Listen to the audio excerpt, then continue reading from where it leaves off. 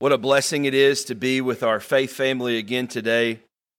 Brother Eric said that when I come and open the Word to you, Brother Eric, you have already opened the Word this morning.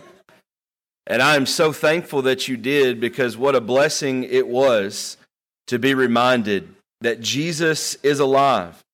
And every Sunday, every Lord's Day when we come together, we are celebrating a risen Savior.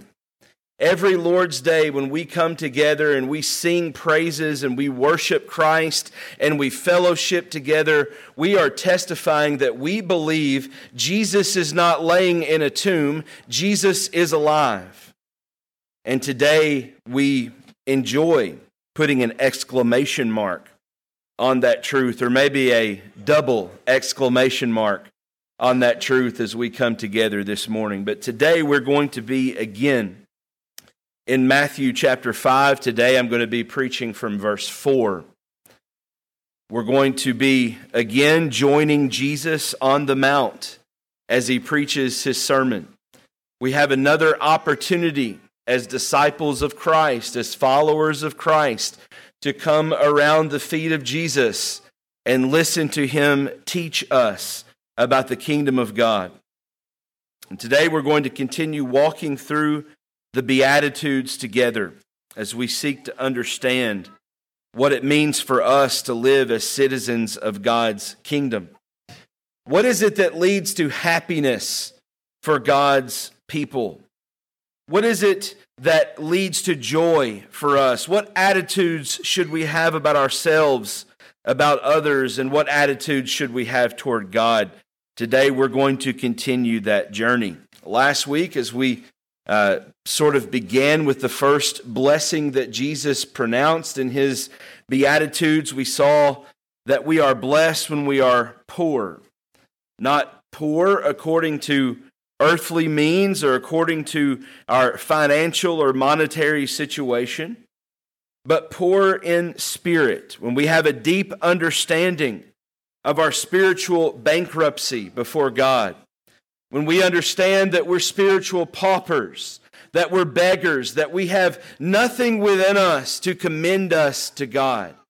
We have no goodness inside of ourselves. We're blessed when we realize this, when we understand our bankruptcy before God and we look to the one who has the answer for it. Today, we come to Jesus' second pronouncement of blessing in Matthew 5. Before we read that text, I want to take just a moment to remind you of something that I spent a little bit of time in our introduction to the Sermon on the Mount reminding us of. But it's going to be important here as we begin walking through the Beatitudes to be reminded of this. This is a true statement for this whole sermon, and it's a true statement really for the entirety of the Scripture. But it's important for us to remember as we walk through this next blessing that Jesus pronounces that context is important here. It's important to understand these blessings in their context, to understand what Jesus is saying, not as a series of non-related things, but a connected, pieced together statement that is connected. That what he's going to say is connected to what he has said before. In other words, it may be helpful for us to view these Beatitudes as the pathway to happiness for the child of God. Jesus is pointing his listeners down the gospel path. I told you when we began our series in the Sermon on the Mount that Jesus is preaching to them the gospel of the kingdom. And here, as we begin walking through it, Jesus is pointing his listeners down a gospel path. He isn't giving them multiple pathways to joy or blessedness. Everything that Jesus says in these pronouncements of blessings in the Beatitudes is connected. And we look at it as just another marker or another waypoint on that path to joy, on that gospel path that Jesus is laying out for us here. As I said last week, we began at the starting point of citizenship in God's kingdom. Before you can be saved, what must you realize about yourself? Before you can be found, you must realize that you're lost. And so Jesus began this path to joy. Jesus began this gospel path that He's laying out for them here in the Beatitudes with poorness of spirit, with an understanding, a realization of your spiritual bankruptcy before God, and an understanding of your spiritual poverty. And today we pick up at that next waypoint on the journey. Let's look at what Jesus says in Matthew chapter 5, verse 4. Jesus says, "Blessed are those who mourn, for they shall be comforted." Let's pray together.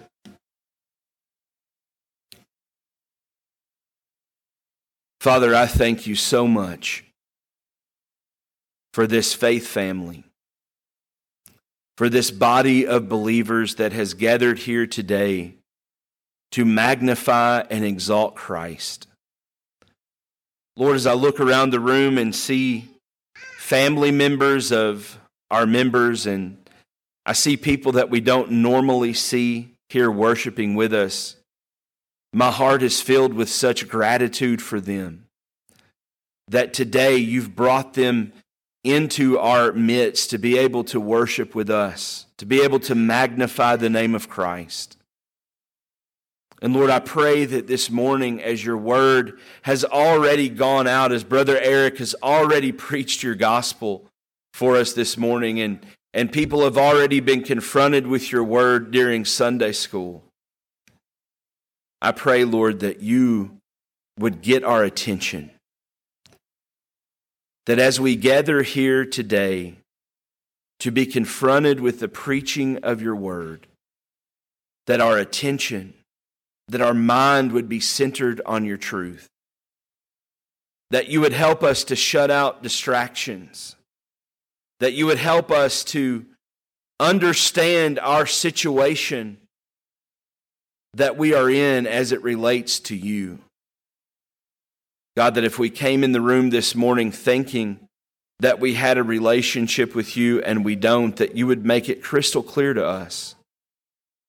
Lord, if we came in the room this morning apart from Christ, Lord, that you would open our eyes to our desperate need for Him, and that you would draw us to Christ, that you would bring us to faith. Lord, I pray for those of us in the room that know Christ, Lord, that you would just remind us of the beauty and the majesty of the gospel, and the beauty and the glory and the majesty of Christ. And Lord, that we would leave here being even more in awe of Him than we were when we came in. We pray that everything that we do, everything that we think would be to the glory and honor of our Lord and Savior, Jesus Christ, who is risen from the dead. And we pray all this in Christ's name. Amen. Blessed are those who mourn, for they shall be comforted. Again, we see Jesus calling blessed or blessed something that the world would never call blessed. What on earth do you mean, Jesus, that those who mourn are blessed? It's totally contrary to how we would ever view anything left to ourselves. The word mourn is commonly used in our language to refer to deep grief that is often in relation to the death of a loved one or the loss of a relationship. We see this word, it refers to inward grief, to whatever inward grief we may experience. We think about that word mourn, or we think about the process of mourning. We understand that it is an undeniable fact of the human experience. If we've been alive for very long, at one point or another, we've experienced a season of inward grief. If we've been alive very long, at one point or another, we've experienced something that has caused us to grieve. We've experienced something that has destroyed us inwardly and caused us to pain and sorrow and mourning. And this is oftentimes felt for very valid reasons. And if we're honest, there are times when we feel this mourning or we feel this grief for reasons that may not be so valid. In other words, every one of us in the room have mourned over things that matter. Every single one of us in the room have mourned over things that are worthy of mourning about. We've lost a loved one, or we've seen someone struggle through illness or disease, or we see human suffering, and it works up in us this grief, this mourning that strikes at our heart. But every single one of us in the room have also mourned or grieved over things that ultimately don't matter.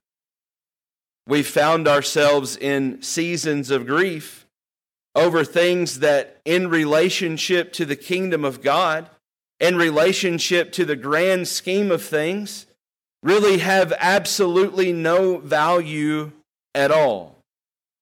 We've experienced grief in the face of extreme loss, and we've experienced grief over petty things that truly don't deserve a moment of our attention.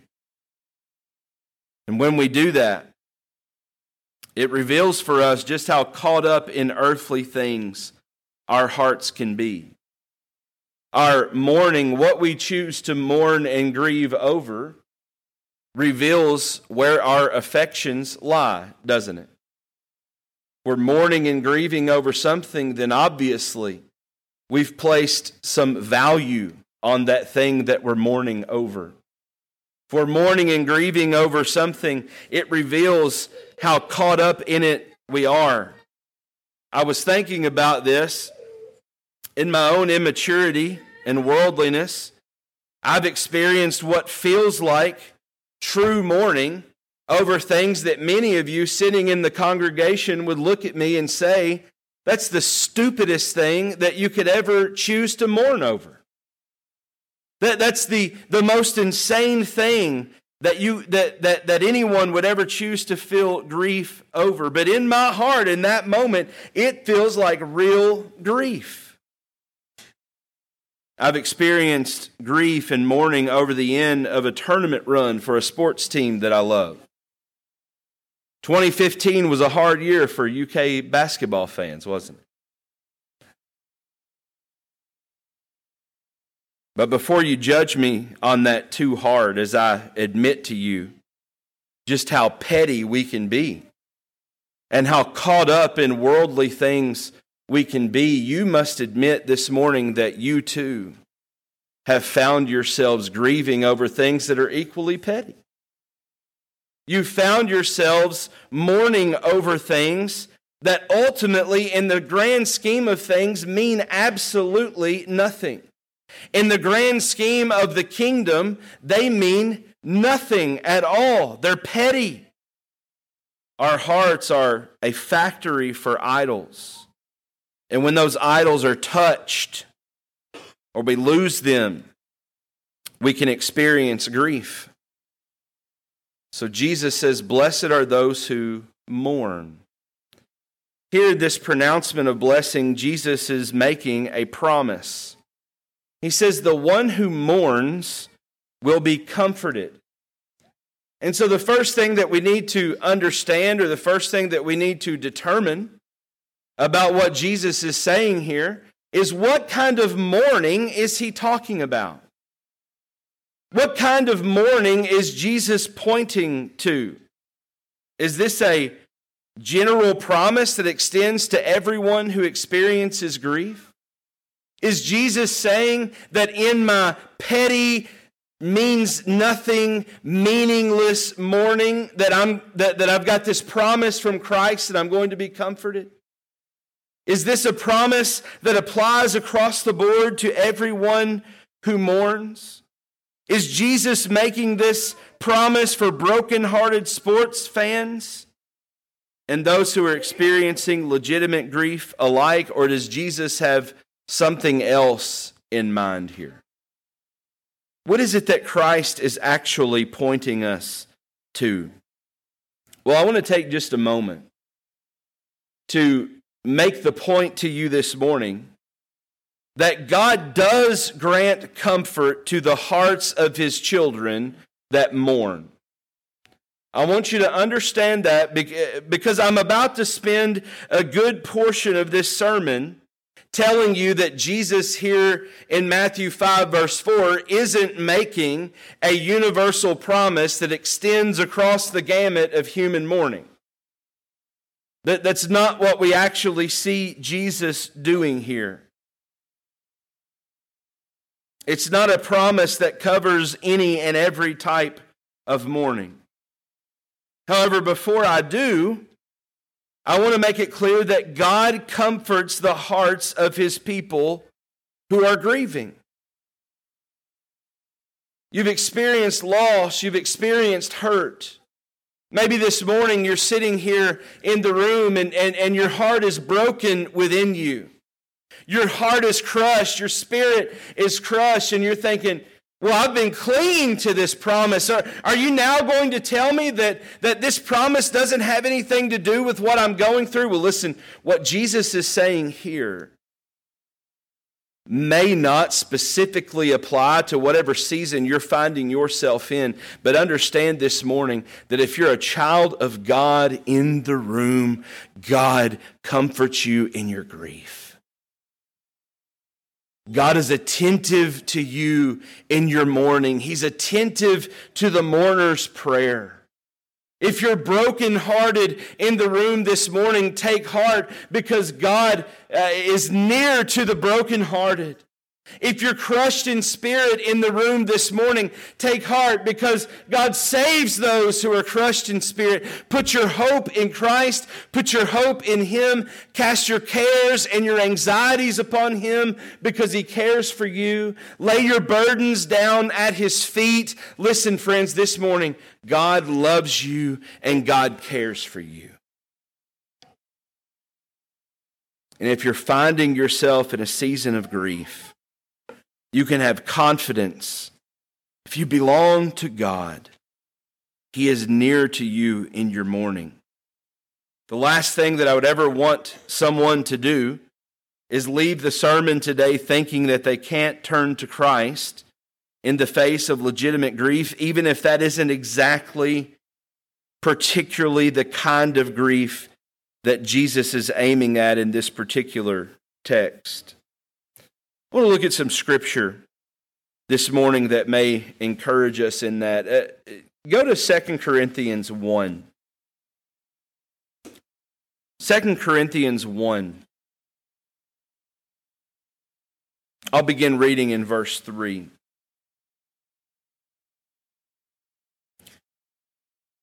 Because I want us to be convinced this morning that God cares for us in our grief. He attends us in our mourning. 2 Corinthians 1, beginning in verse 3, Blessed be the God and Father of our Lord Jesus Christ, the Father of mercies and God of all comfort, who comforts us in all our affliction, so that we may be able to comfort those who are in any affliction, with the comfort with which we ourselves are comforted by God. For as we share abundantly in Christ's sufferings, so through Christ we share abundantly in comfort too. What afflictions does Paul say Christ comforts him in? What afflictions does Paul say Christ comforts us in? He says those who are in any affliction. If you belong to God this morning and you are afflicted, if you belong to God this morning and you are grieving, if you belong to God this morning and your heart is broken, if you're in the room this morning and that describes you, understand that God loves you and He cares for you. If you're struggling with any kind of grief, God invites you to look to Him and find comfort for your hearts and rest for your souls. And while that is true, and God through His promises stands ready to comfort the brokenhearted, and the crushed in spirit. This particular promise for comfort in the midst of mourning that Jesus gives us here in Matthew 5, verse 4, has something a little bit more specific in view. I said when I began this sermon that we need to understand Jesus is laying out for us the roadmap to happiness or blissfulness as a citizen of God's kingdom. Remember, that's what he's doing here. How does the citizen of God's kingdom experience joy? How does the citizen of God's kingdom experience happiness? Who is it that can say they are blessed or happy? He's preaching the gospel to them here. And he began these pronouncements of blessing with spiritual poverty, that we recognize our bankruptcy before God. And the next waypoint on this pathway is mourning. And so as we look at this particular pronouncement of blessing, interpreting it and seeking to understand it by what Jesus has already said in Matthew chapter 5, verse 3, we say mourning over what? What's mourning over that spiritual poverty because of sin. Jesus has in view here a mourning over that state of utter sinfulness that we find ourselves in.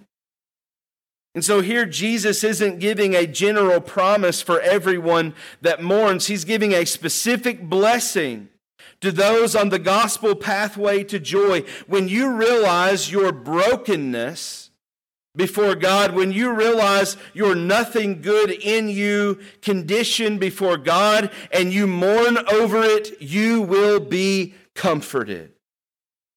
Jesus has in view here a mourning over your spiritual condition. He told us last week. He told us in the previous verse what our spiritual condition was. What is it? There's nothing good in us that commends us to God. And we left here feeling really good about ourselves, didn't we? We read all these texts that tell us just how great we are. Before God, all our righteousness is like what? Filthy rags, like an unclean garment. Paul in Romans 3, as he's quoting some of the prophets in the Psalms, he made us feel really good about ourselves, didn't he? Your throat is an open grave. There's none who is good, none who is righteous. All have turned aside. None are seeking for God. What's our spiritual condition before God? We're bankrupt. We're paupers. There's nothing good inside of us. We're spiritually dead. And here Jesus says that if your response to understanding that is mourning over it, then you will be comforted. This is a mourning over our sin.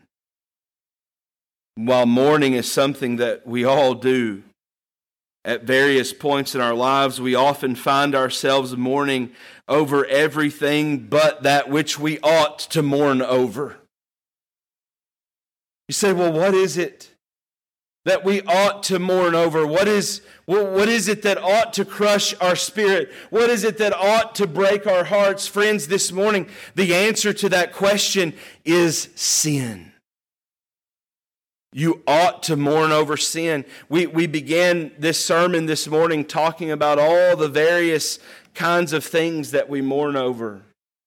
All the various things that we spend our time grieving, that reveal the idols of our hearts, that reveal that we really don't value things as we ought to, that we don't have a value placed on God and His kingdom as we ought. But here, this is something that we ought to mourn. We ought to mourn our sin. We ought to experience a mourning over the condition that we find ourselves in. The world will mourn over anything but the fact that there is nothing between it and God but enmity. The world will grieve over many things, but it refuses to grieve over that which it ought to be the most distraught. Think about this for a moment, friends. Left to yourselves, what exists between you and God? There is nothing but enmity and wrath. There is nothing but enmity and wrath between you and the holy God of the universe. And this morning, Jesus is saying that when you recognize that and your response to that is to then mourn, to be grieved, then you'll be comforted. That's what Jesus has in mind here with this blessing. You are blessed or happy when you mourn over your own sinful condition. Look at the word mourn there. This particular Greek word is used 10 times in the New Testament, and 5 of those uses are dealing with mourning over sin, dealing with that inward grief that comes to the heart of one who realizes just how terribly they've spurned the holy God of the universe by their sin. That mourning that comes when you begin to grasp where you stand before God, when you recognize the bigness or the vastness of your sin, and you realize how holy and amazing and perfect and transcendent He is. One commentator said it like this. He said of this type of mourning, this is that entire feeling which the sense of our spiritual poverty begets. And so the second beatitude is but the complement of the first. The one is intellectual, the other the emotional aspect of the same thing. It is poverty of spirit that says, I am undone. And it is the mourning which this causes that makes it break forth in the form of a lamentation. Woe is me, I am undone. What's he saying? He's saying that it is the recognition, the realization of our spiritual poverty, of that fact that we are undone before a holy God.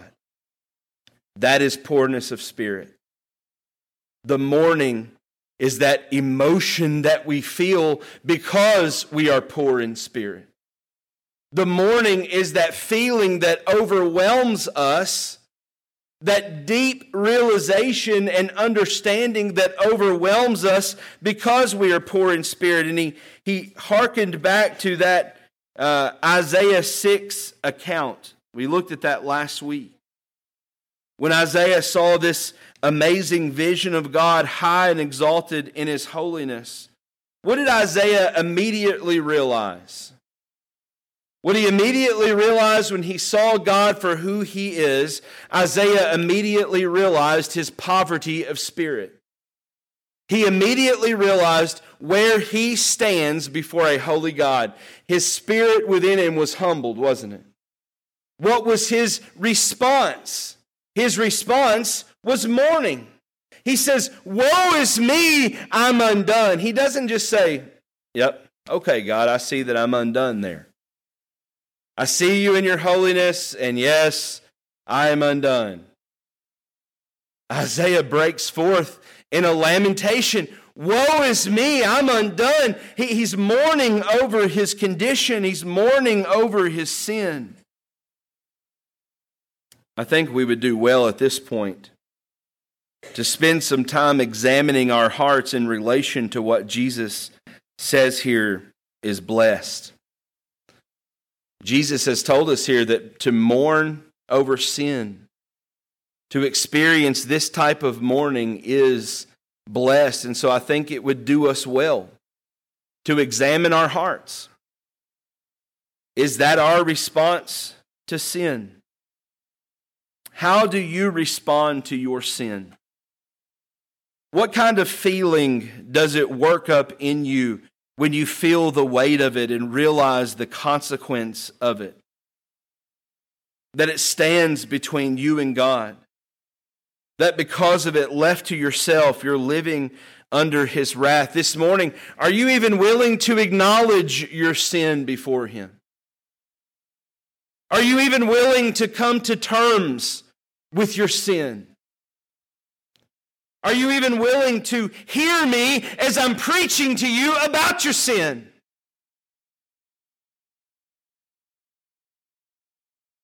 What is your response? Well, maybe you're seeking to hide from your sin. Maybe you're seeking to deny your sin. You're hiding from it. Instead of owning it and mourning over it, maybe you're seeking to pretend like it doesn't exist. Maybe you've tried to convince yourself that you're fine just as you are, and what others call sin is just normal behavior. You may be the kind of person that becomes agitated at the suggestion that you've offended God with your disobedience. How dare you say that I have offended God? How dare you point out what I love and call it sin? Is that your response this morning to Jesus' words? Are you denying your sin? Are you seeking to hide from your sin? Are you doing like Adam and Eve did in the garden? When they fell, when they disobeyed God, what was their response? Got to get out of here, right? Got to hide. Don't want to be seen. Folks go to great lengths to avoid having to take responsibility for sin. I'm convinced this is ultimately why atheism is attractive to some. You see, if there's not a God, there's no one to be accountable to.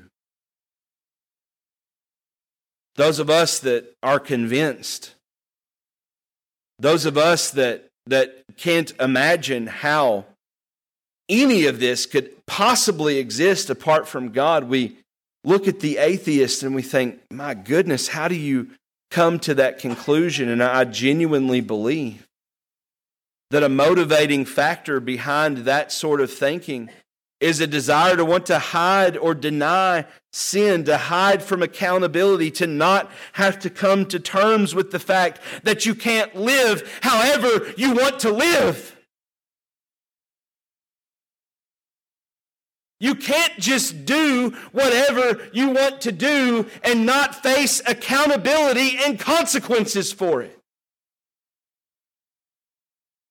But the atheist says, well, if I just simply deny God, then I'm free from having consequences. Friends, only a fool says in his heart that there is no God.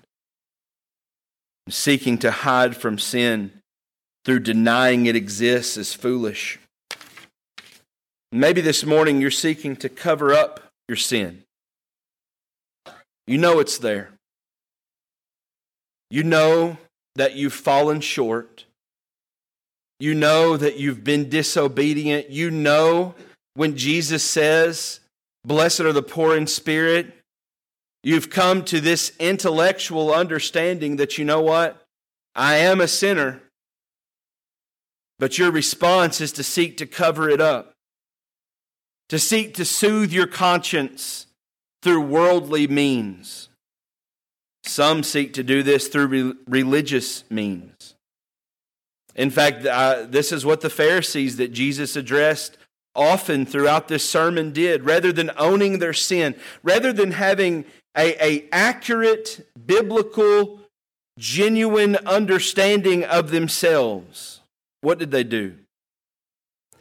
They soothed their conscience by seeking to cover up their sin with religious activity.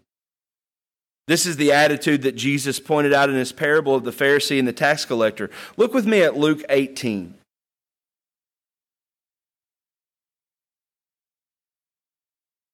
What kind of attitude is Jesus pointing out through this parable? Luke 18, beginning in verse 10.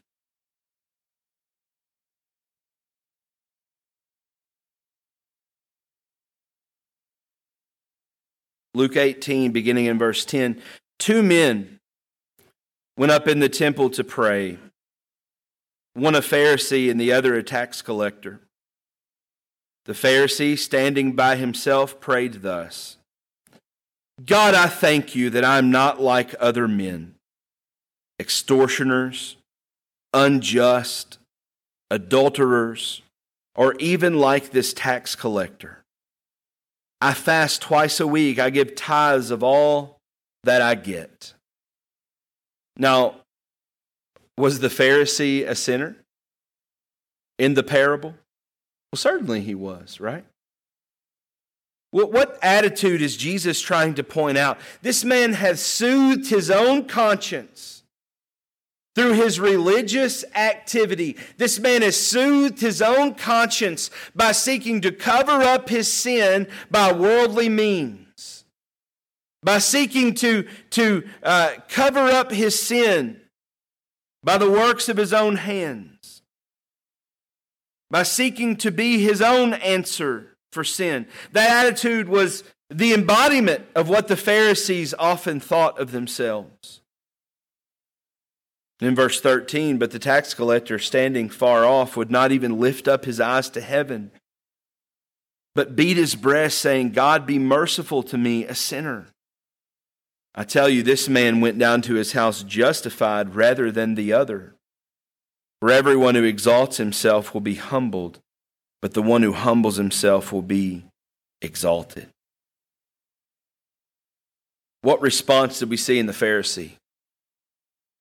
Covering his sin, soothing his conscience, denying his sin. The tax collector owned his sin, and he mourned over his sin. And Jesus said he went down to his house justified. Maybe this morning you're counting on some other means of covering your sin.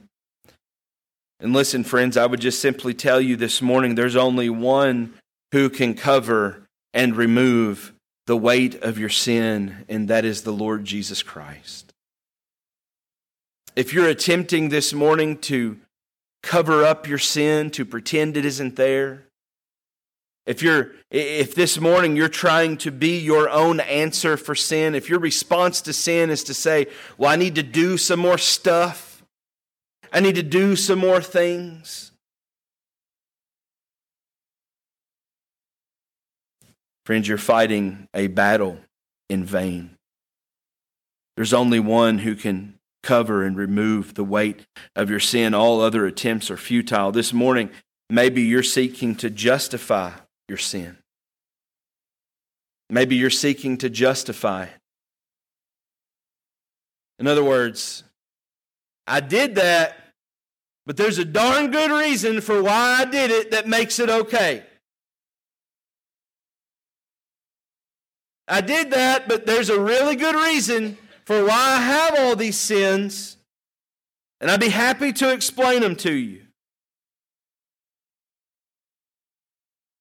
Whatever it is you've done, you think you've got a good reason for doing it, or maybe you can blame shift onto someone else, and that removes any guilt from you. That's also not the right answer for sin. We see a really good example of that type of thinking in King Saul when he was to go and defeat the Amalekites in 1 Samuel 15, verse 3. We have this command, now go and strike Amalek and devote to destruction all they have. Do not spare them, but kill both man and woman, child and infant, ox and sheep, camel and donkey. What was the command to King Saul?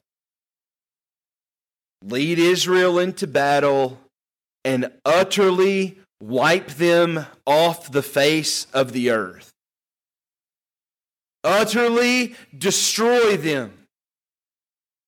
Kill them all, kill their animals, get rid of them from the earth. Well, listen to the account in 1 Samuel 15, beginning in verse 12. Samuel rose early to meet Saul in the morning. And it was told Samuel, Saul came to Carmel, and behold, he set up a monument for himself and turned and passed on and went to Gilgal. And Samuel came to Saul, and Saul said to him, Blessed be you to the Lord. I performed the commandment of the Lord. Had he? Verse 14, and Samuel said, What then is this bleating of the sheep in my ears, and the lowing of the oxen that I hear? Saul said, They have brought them from the Amalekites, for the people spared the best of the sheep and of the oxen to sacrifice to the Lord your God, and the rest we've devoted to destruction. And what we understand is Saul spared the king of the Amalekites. Saul spared the best of their herds. And when Samuel confronted him about his sin, what was his response? I did this for God. What do you mean I sinned? I mean, I did it all for better reasons. I've got these better reasons for why I did what I did.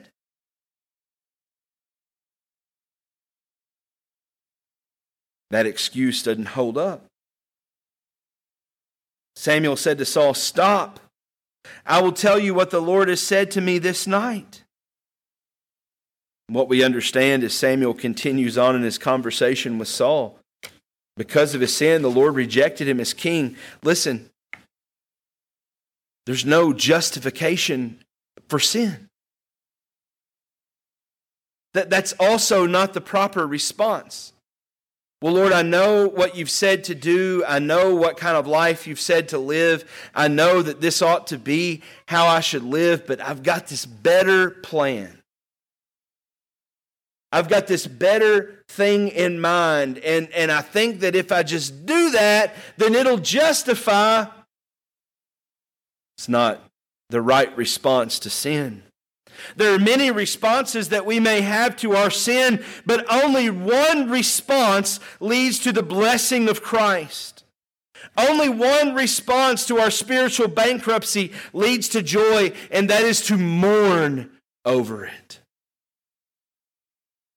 That is to mourn over our sin, that we realize our sin before God, and our response is to grieve and mourn.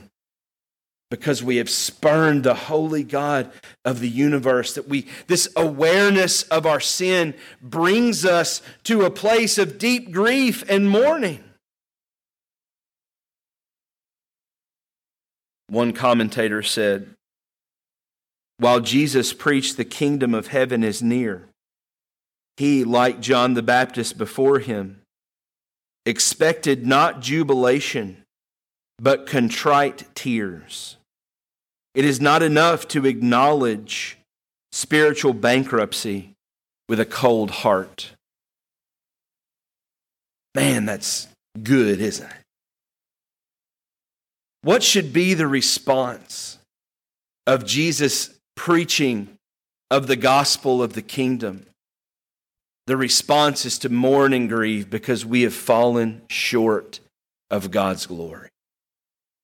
Because we've spurned the holy God of the universe. In James chapter 4, verse 8, James says, Draw near to God and he will draw near to you. Cleanse your hands, you sinners, and purify your hearts, you double-minded. Listen to verse 9.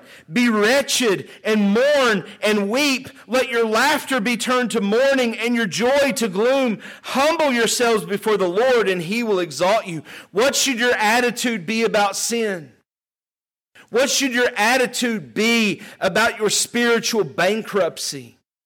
What should your attitude be about this stain on you because you have fallen short of the glory of God and you've chosen to disobey God and spurn him at every point? What should be your attitude? James says, listen, you ought to wail and mourn and grieve.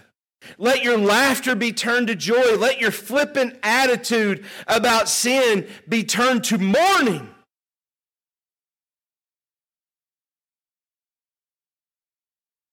Paul wrote to the Corinthians.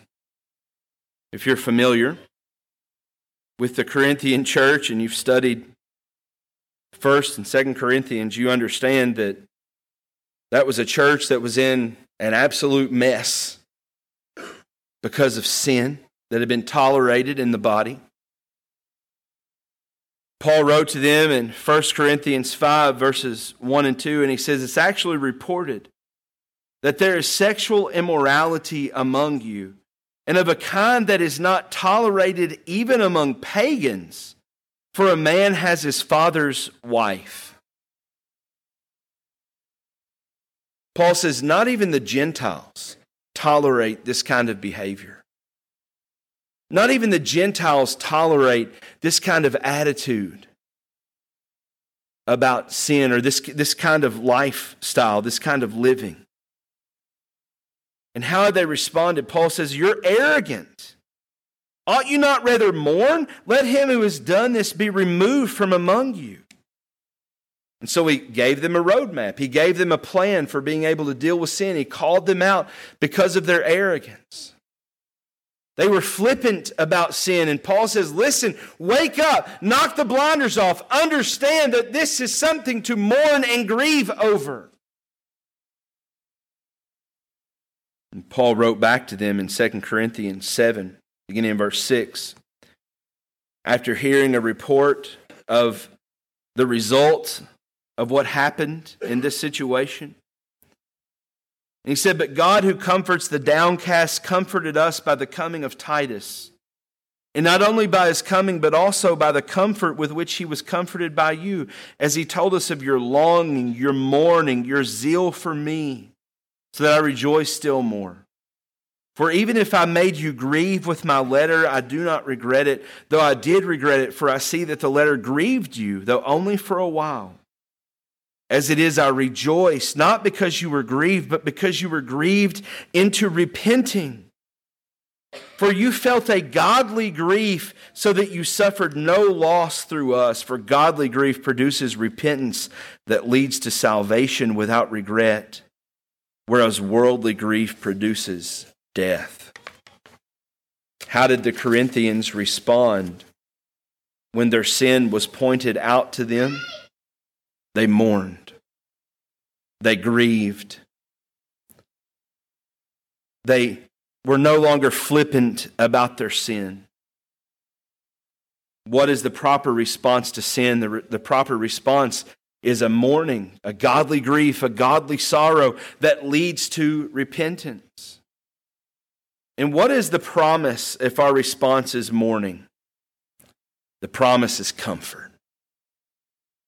Jesus says, blessed are those who mourn, for they will be comforted. Listen, friends, comfort was a theme in Messianic prophecy. All throughout Isaiah's prophecy, he's prophesying comfort for the people of God. I want you to look with me in Isaiah chapter 61, beginning in verse 1.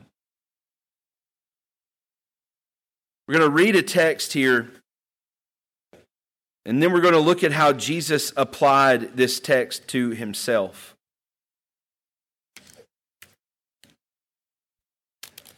Look at Isaiah 61, beginning in verse 1.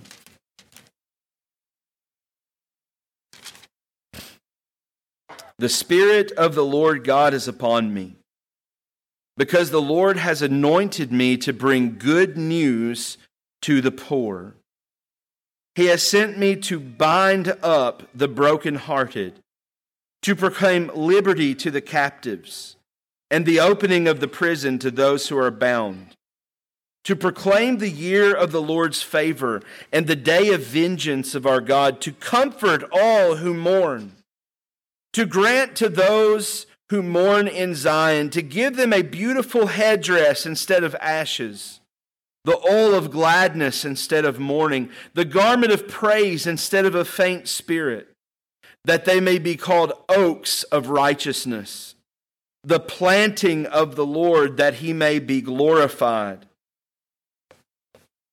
Now let's look over in Luke 4, beginning in verse 18. And let's read how Jesus applies this to himself. Actually, beginning in verse 16. Luke 4, beginning in verse 16. And he came to Nazareth where he had been brought up. As was his custom, he went to the synagogue on the Sabbath day, and he stood up to read. And the scroll of the prophet Isaiah was given to him. He unrolled the scroll and found the place where it was written, "The Spirit of the Lord is upon me, because he has anointed me to proclaim good news to the poor. He has sent me to proclaim liberty to the captives and recovering of sight to the blind, to set at liberty those who are oppressed, to proclaim the year of the Lord's favor." Listen to verse 20. And he rolled up the scroll and gave it back to the attendant and sat down.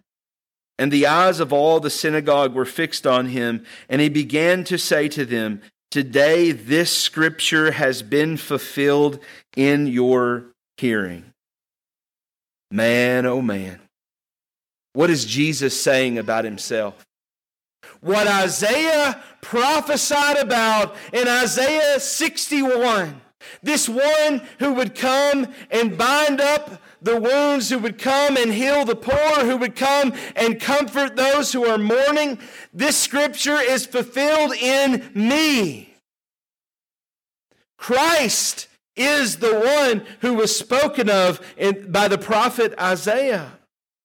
Jesus came to be the answer for the poor in spirit. He came to be the comfort for those who mourn over their sin. You may have been sitting there this morning thinking, man, this is Easter. Thought he was going to preach an Easter sermon. Listen, here's your Easter sermon.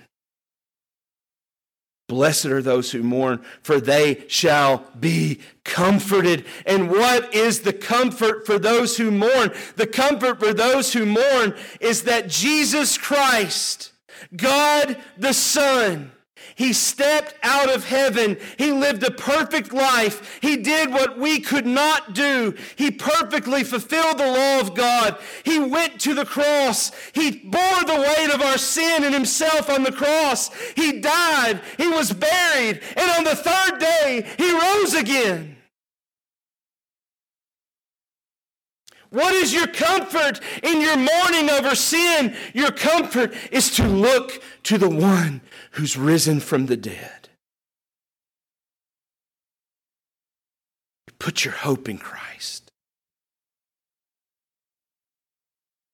But what is our comfort in our mourning?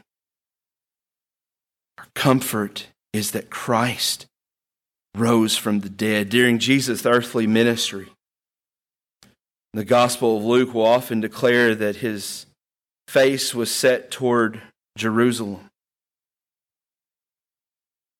We understand that Jesus did everything that he did to lead up to the climax of why he came, to lead up to the cross.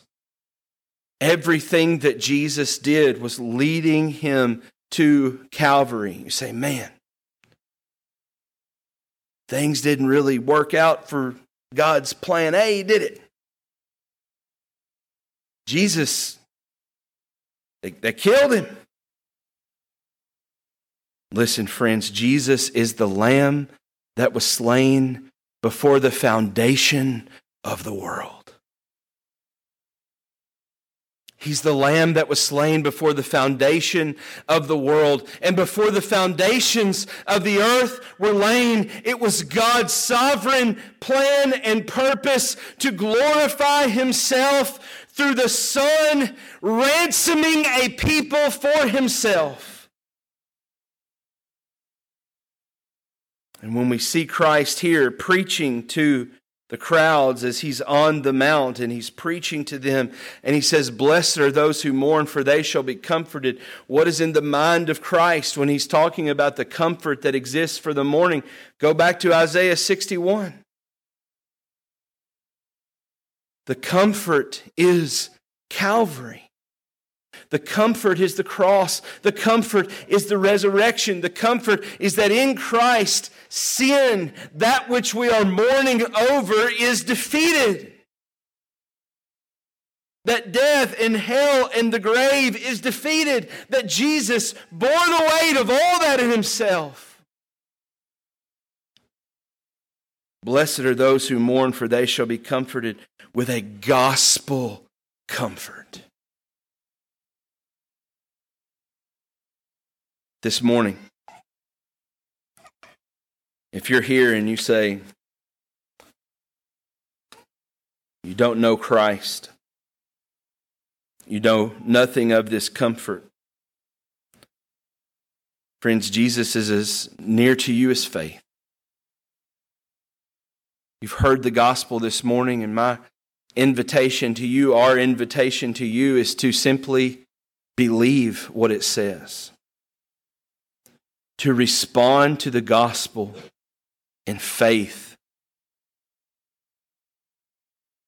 That in your mourning over your sin, that you find your comfort in Christ, in His death and His resurrection. Let's pray together.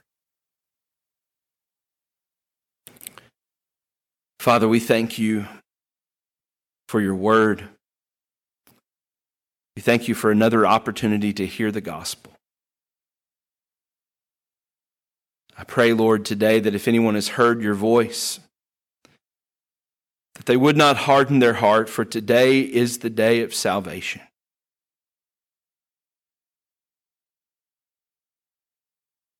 God, for those who mourn over sin, may they find gospel comfort. For those who are flippant over sin, may they mourn. Lord, we pray all this in Jesus' name. Amen.